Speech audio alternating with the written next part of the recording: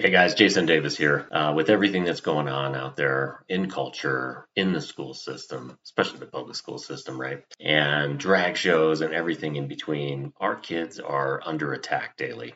And that's why I wanted to tell you today about the Tuttle Twins books. Tuttle Twins is really, it's the only books that I know of for kids that really help them develop critical thinking skills about real world concepts, economies, finance, government, freedom, liberty, the free market, how to be self reliant and outside the system. Right now, we just all have to recognize the world's full of companies and people and politicians that want to expose and influence our kids in ideas that we don't support. And so that includes school teachers, unfortunately. So Tuttle Twins empowers parents. I encourage you to check them out at TuttleTwins.com, or if you go to my website at don'ttreadonliberty.com and go to Freedom Partners under Tuttle Twins, there is a special offer for you. So don'ttreadonliberty.com under Freedom Partners. Check out the Tuttle Twins, and we do have a special offer for you. Well, let's get back to the show. I hope you enjoy this week. God bless. Fighting back against the left's non-stop attacks on liberty, freedom, and America. This is Don't Tread on Liberty. Jason Davis is on the air.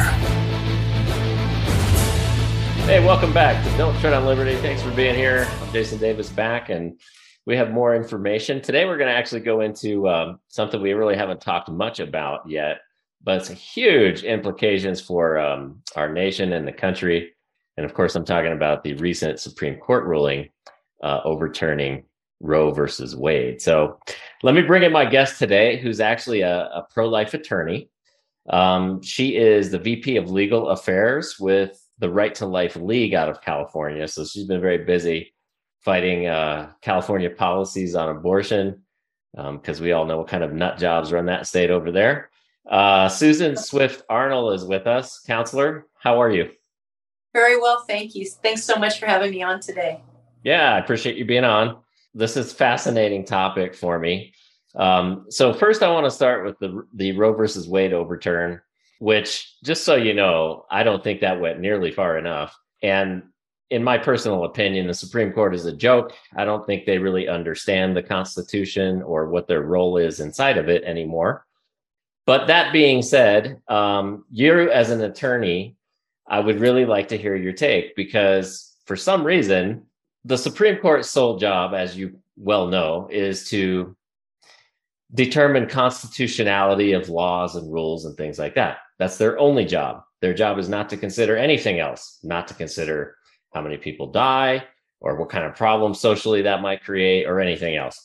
So why do you think it is that the High Court, whose sole job is to protect the life, liberty, and pursuit of happiness of all people, including infants and unborn, why do you think they're so reluctant to protect the life of the most innocent? I don't think that they're reluctant. I think that perhaps maybe there's a misunderstanding about its purpose.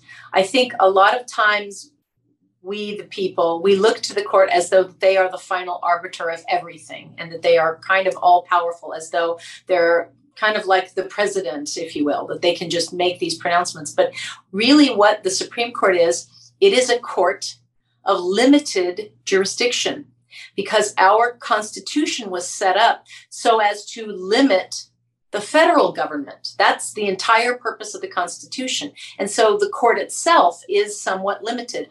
I think they worked within that construct, within that framework, to the best of their ability. What they did is, and it's called strict constructionist, or as opposed to being a progressive that tends to rewrite the law. You look at the law and you interpret it and rewrite it. The other side of that is to be a strict constructionist, to look at the letter of the law and say, well, that's what it says. I'm going to stick exactly with this language. If you guys don't like it, you need to make a new law. That's what they did in the case of the Dobbs ruling. They took a look at Roe versus Wade and they said, now, wait a minute. We have never in the history of our country, whether it's just the common law history, just how states conducted themselves in our constitutional language, anywhere, there is nothing that says there is a right to abortion. And so that issue, according to our Constitution, is one of the many issues that remains with the states, that the states have that authority to legislate that matter. It is not for us to decide.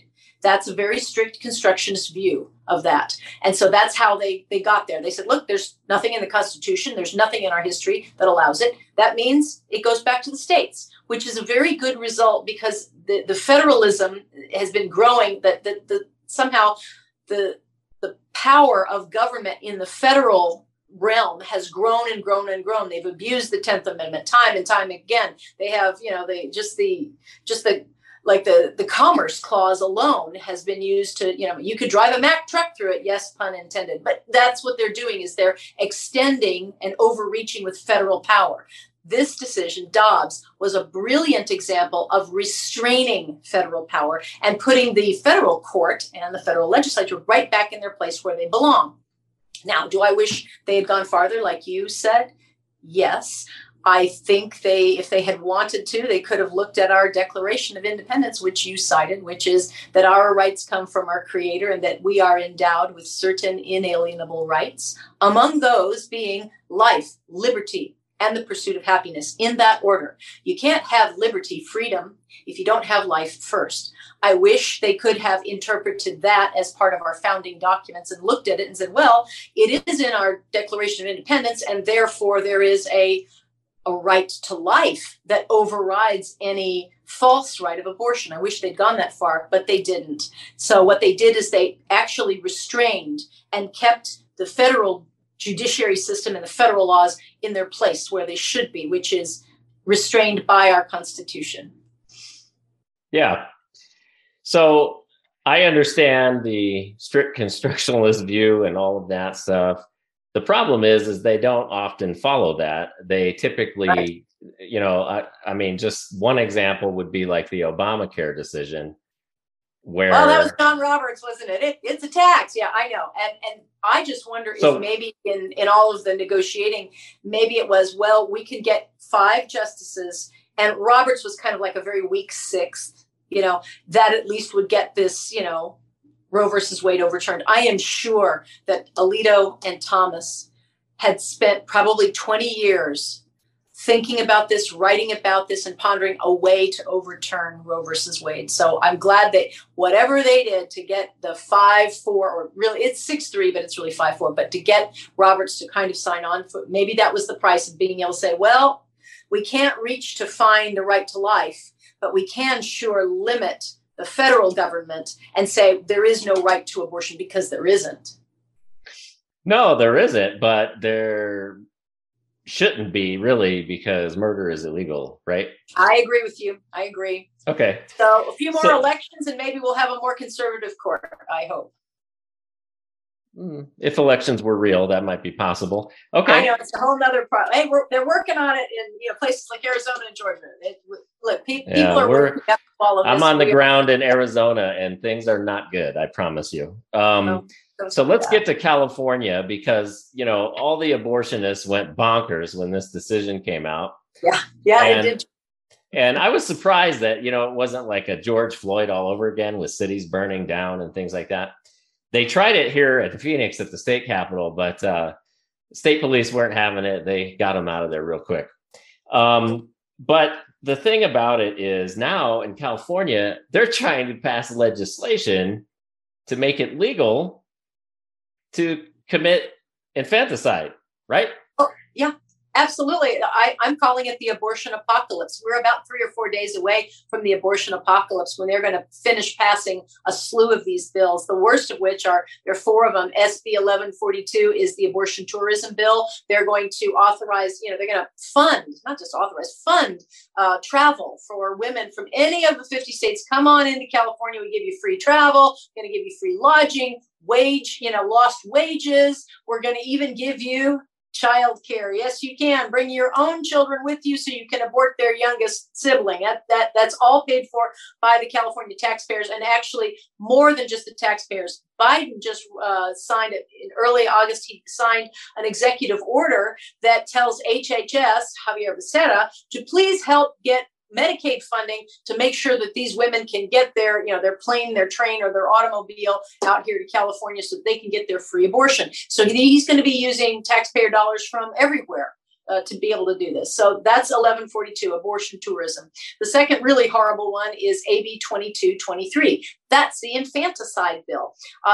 That's drafted by Buffy Wicks. So I like to call it Buffy's baby slayer bill, because that's what it's going to do.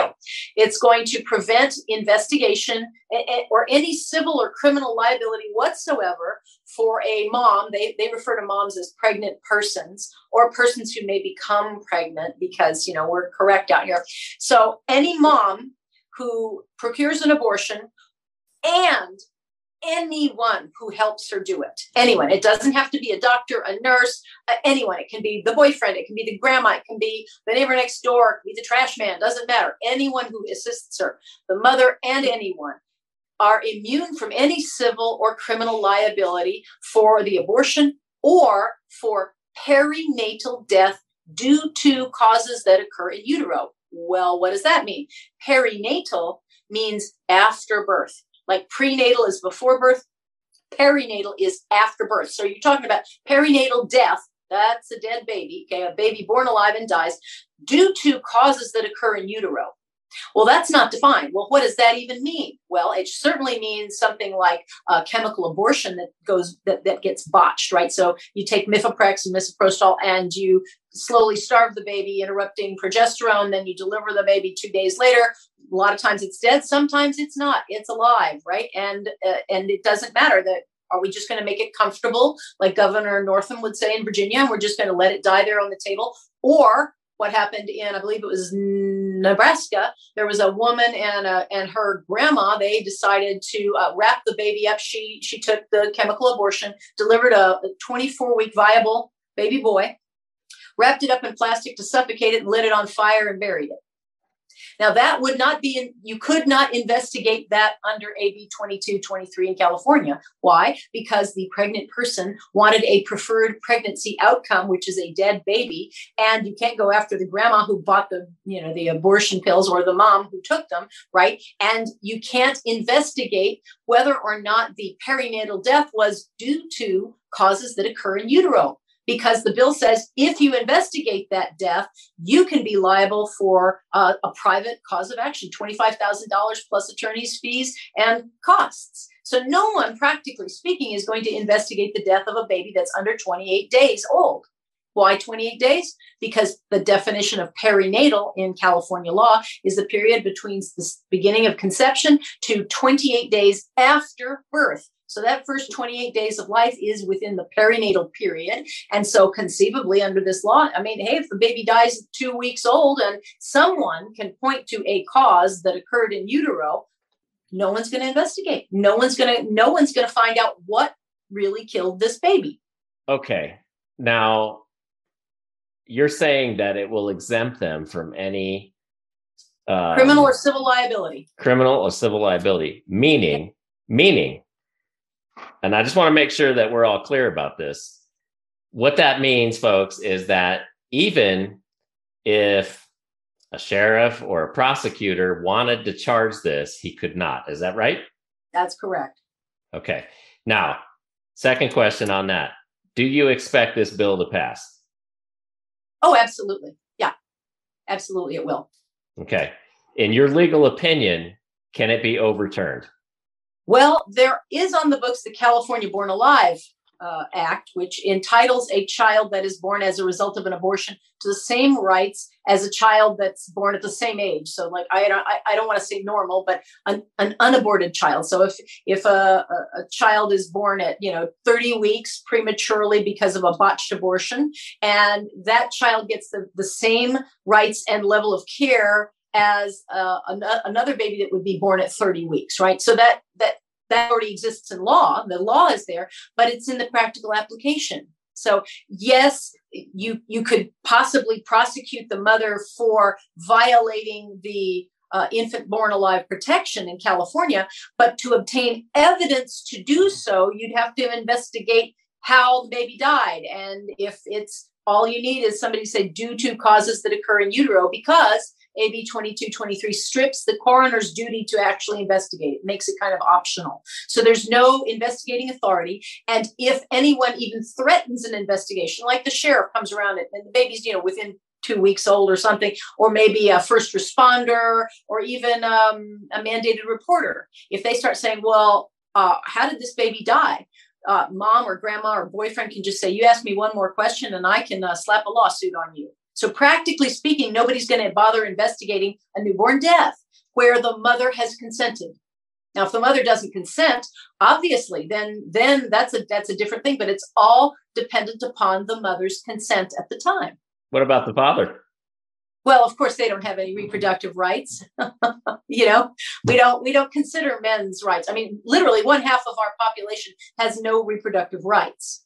Well, I mean, wait a minute now. Wait a minute, though, counselor. I mean, so in California law, if a family unit is separated by divorce, is the husband not entitled to 50% of custody of his child?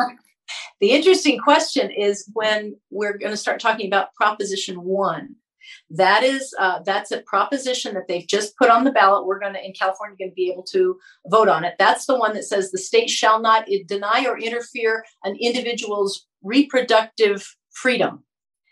And that to me is so broad. I kind of start wondering, have they thought that through? Because that's talking about men's reproductive freedom too. Doesn't a man have the right to have a child as well, right? How come the woman is the only one who gets to decide the fate of this child? And it'll be very interesting if Proposition 1 passes. It's so broad. I wonder, does the state even have standing or authority to adjudicate exactly that question? Maybe it can't, because we're going to have a California constitutional amendment that says the state shall not interfere or deny an individual's reproductive freedom. It'll be an interesting question. So if that's the case, then if the father has no say in the life of his child on this case here, that means that he should have no obligation to pay child support in all other custody cases. Well, you could say that makes far too much sense. That really does. I mean, really. Well, I mean, I'm just saying, counselor, look, if we're talking about constitutional law here, that is not fair and equal treatment under the law, correct? I would agree with you. And the problem is our laws are imbalanced. I mean, if you're going to give a woman an absolute right to kill a baby, and that's her reproductive freedom, how come men don't have the right to rape, right? It sounds like to me like a huge discrimination lawsuit, class action beyond anything that you've ever seen. That's what it sounds like. I hope you're right. But yeah, judges typically just want to make sure that the woman gets to do what she wants. So it's very sad. What we need to do is start changing the hearts and minds of women and start reassuring them and telling them it's okay. We'll walk beside you. We'll be sister with you. We will support you. And there are plenty of places in California. We represent over 60 pro-life clinics, centers, and maternity homes all up and down California. That's what the Right to Life League does. And all of these places are private, nonprofit, charitable organizations that just serve women in crisis and say, look, we'll help you. We'll walk you through it. You need housing. We'll find housing. Don't worry about it. We will get you any resources you want, job training, you name it. And they're all up and down the state. But of course, they don't get any press and they don't get any federal money, state money, because the state's all about funding abortion only. So there's so many places.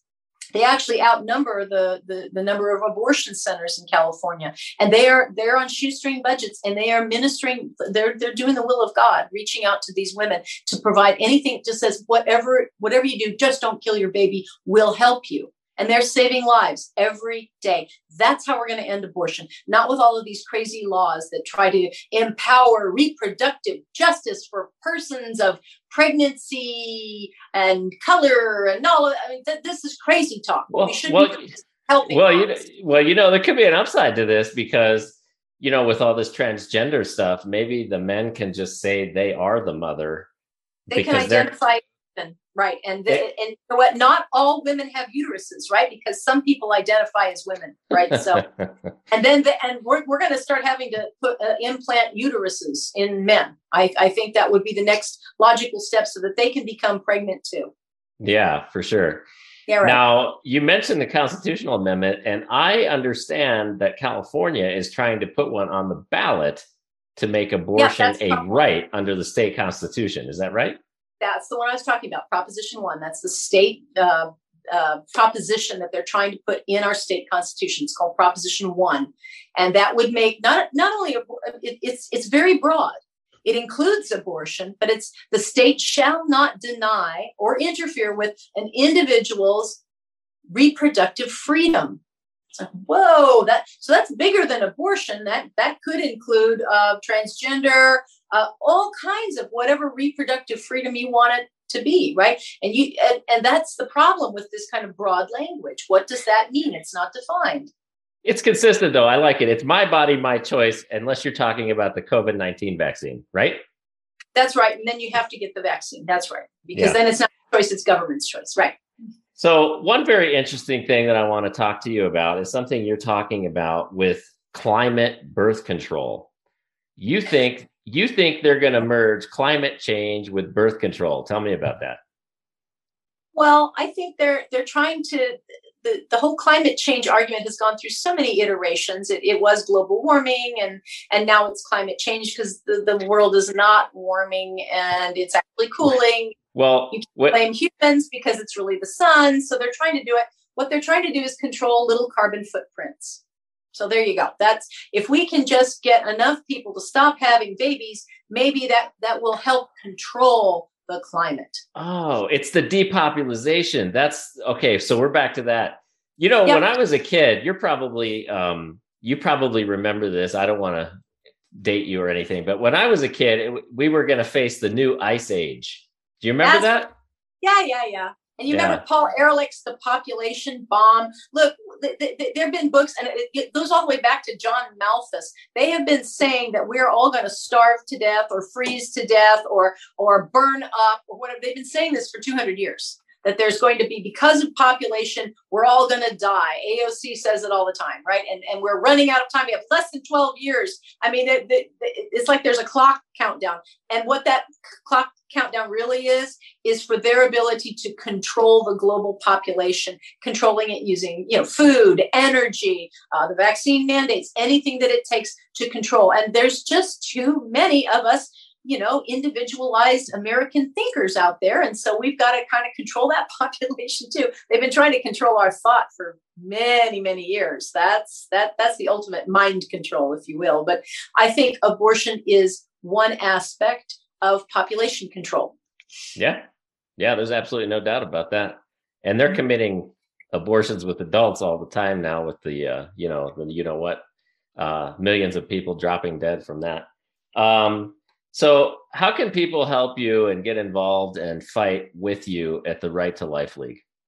Well, I just got to encourage them. Please go to our website. It's righttolifeleague.org or .com, but righttolifeleague.org. And please, send us a cup of coffee. We're not woke. We don't have any merch. And what we do is everything that we do is to make sure that these clinics, centers, and homes are operational in California. We provide so many different services, from ultrasound machines to HR boot camps and administrative trainings, anything that they need to make sure that they're corporate compliant with all of these loony state laws, and so that they can keep their doors open. That's one thing we do. We also educate the people about abortion, fundamentally that abortion is not healthcare. That's a lie. Abortion is the intentional killing of a human being in the womb. That's the purpose of abortion. If we were really talking about healthcare, we would be talking about delivery, which saves the mother's life much faster than abortion does and gives the chance to the baby to live too. Even an ectopic pregnancy, I know it's not going to survive, but at least you remove it humanely and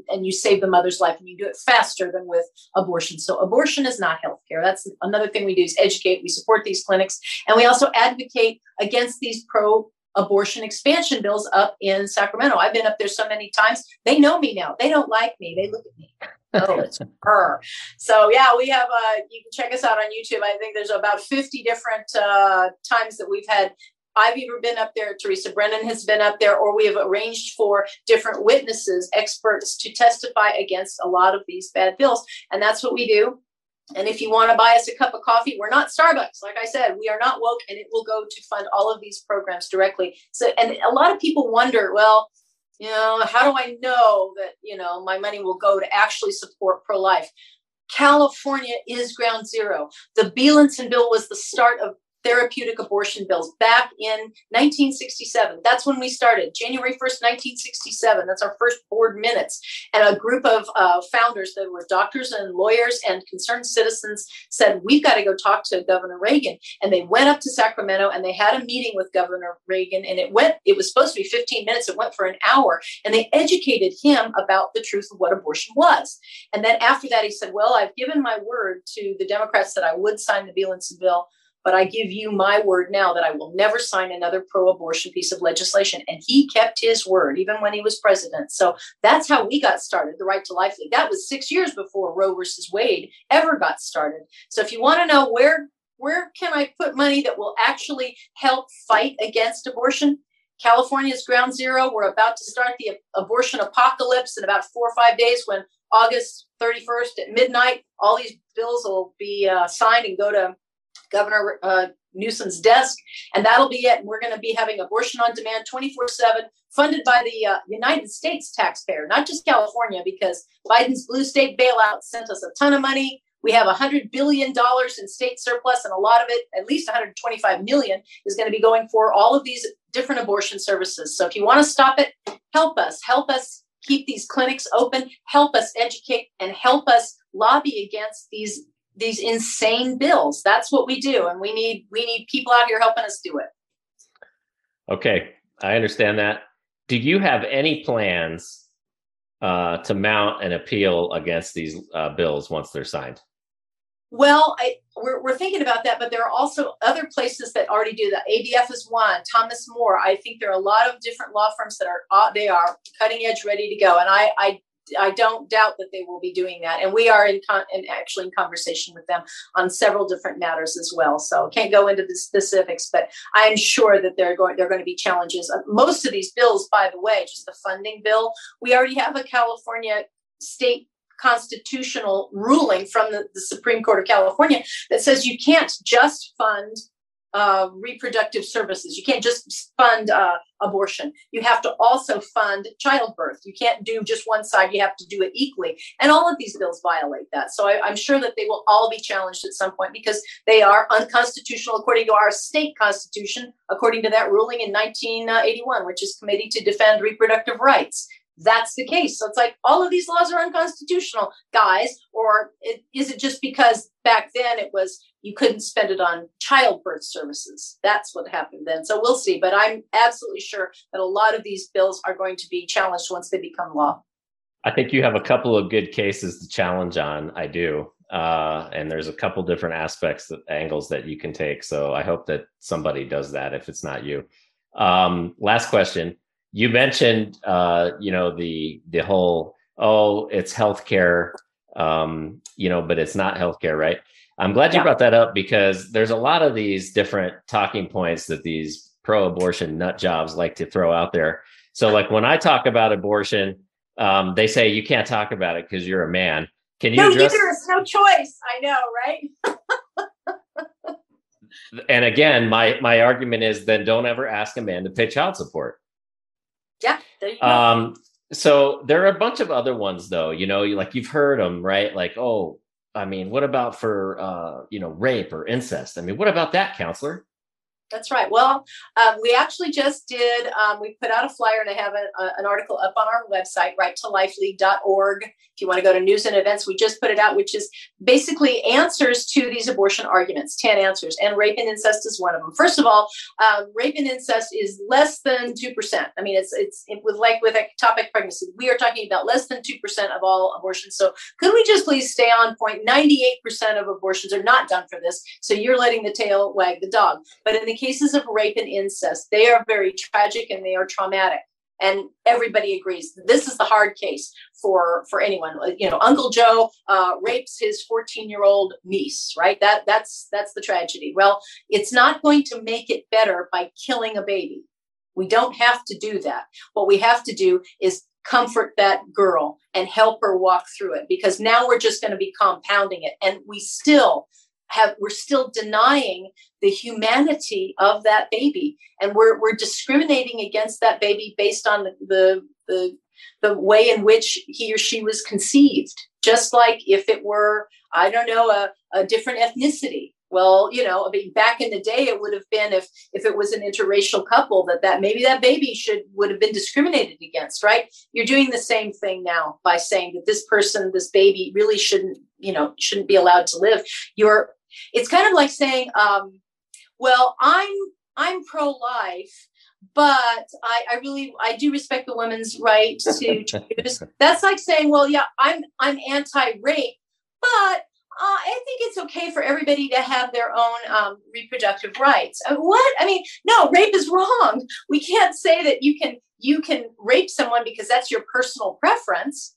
Same thing with abortion. You cannot dehumanize and kill another human being just because they're inconvenient to you. It's just wrong. So it's a hard case, but it's not going to make that girl feel any better when she knows that she's killed that baby. Why don't we help her? Why don't we love her and walk through it with her and provide her everything? I mean, we have $100 billion state surplus. I'm sure we can make sure that girl is taken care of and that she has a wonderful life after she delivers that baby. Yeah. And, when I always bring up the fact that if she doesn't want the baby just because of the symbolism of the whole thing, there are options for adoption. And then I'm crucified for that because, that's a broken system and it doesn't work. Oh, that's such a lot. There are 36 couples for every baby that gets put up for adoption. That's how many there are. These are statistics. These are real things. There's that many people. Over 8 million Americans have already considered adoption at one time or another. There are plenty of people that some of them can't have babies and they would love to adopt. And okay, if our adoption system is broken, then let's spend money and fix it. Yeah. Okay, so you don't get to say, well, it's broken, therefore I get to kill a human being. Okay, right? That doesn't make any sense at all. Let's fix the system. Let's make sure that every child gets to be adopted out. And so that, you don't have to parent a child. Give it life.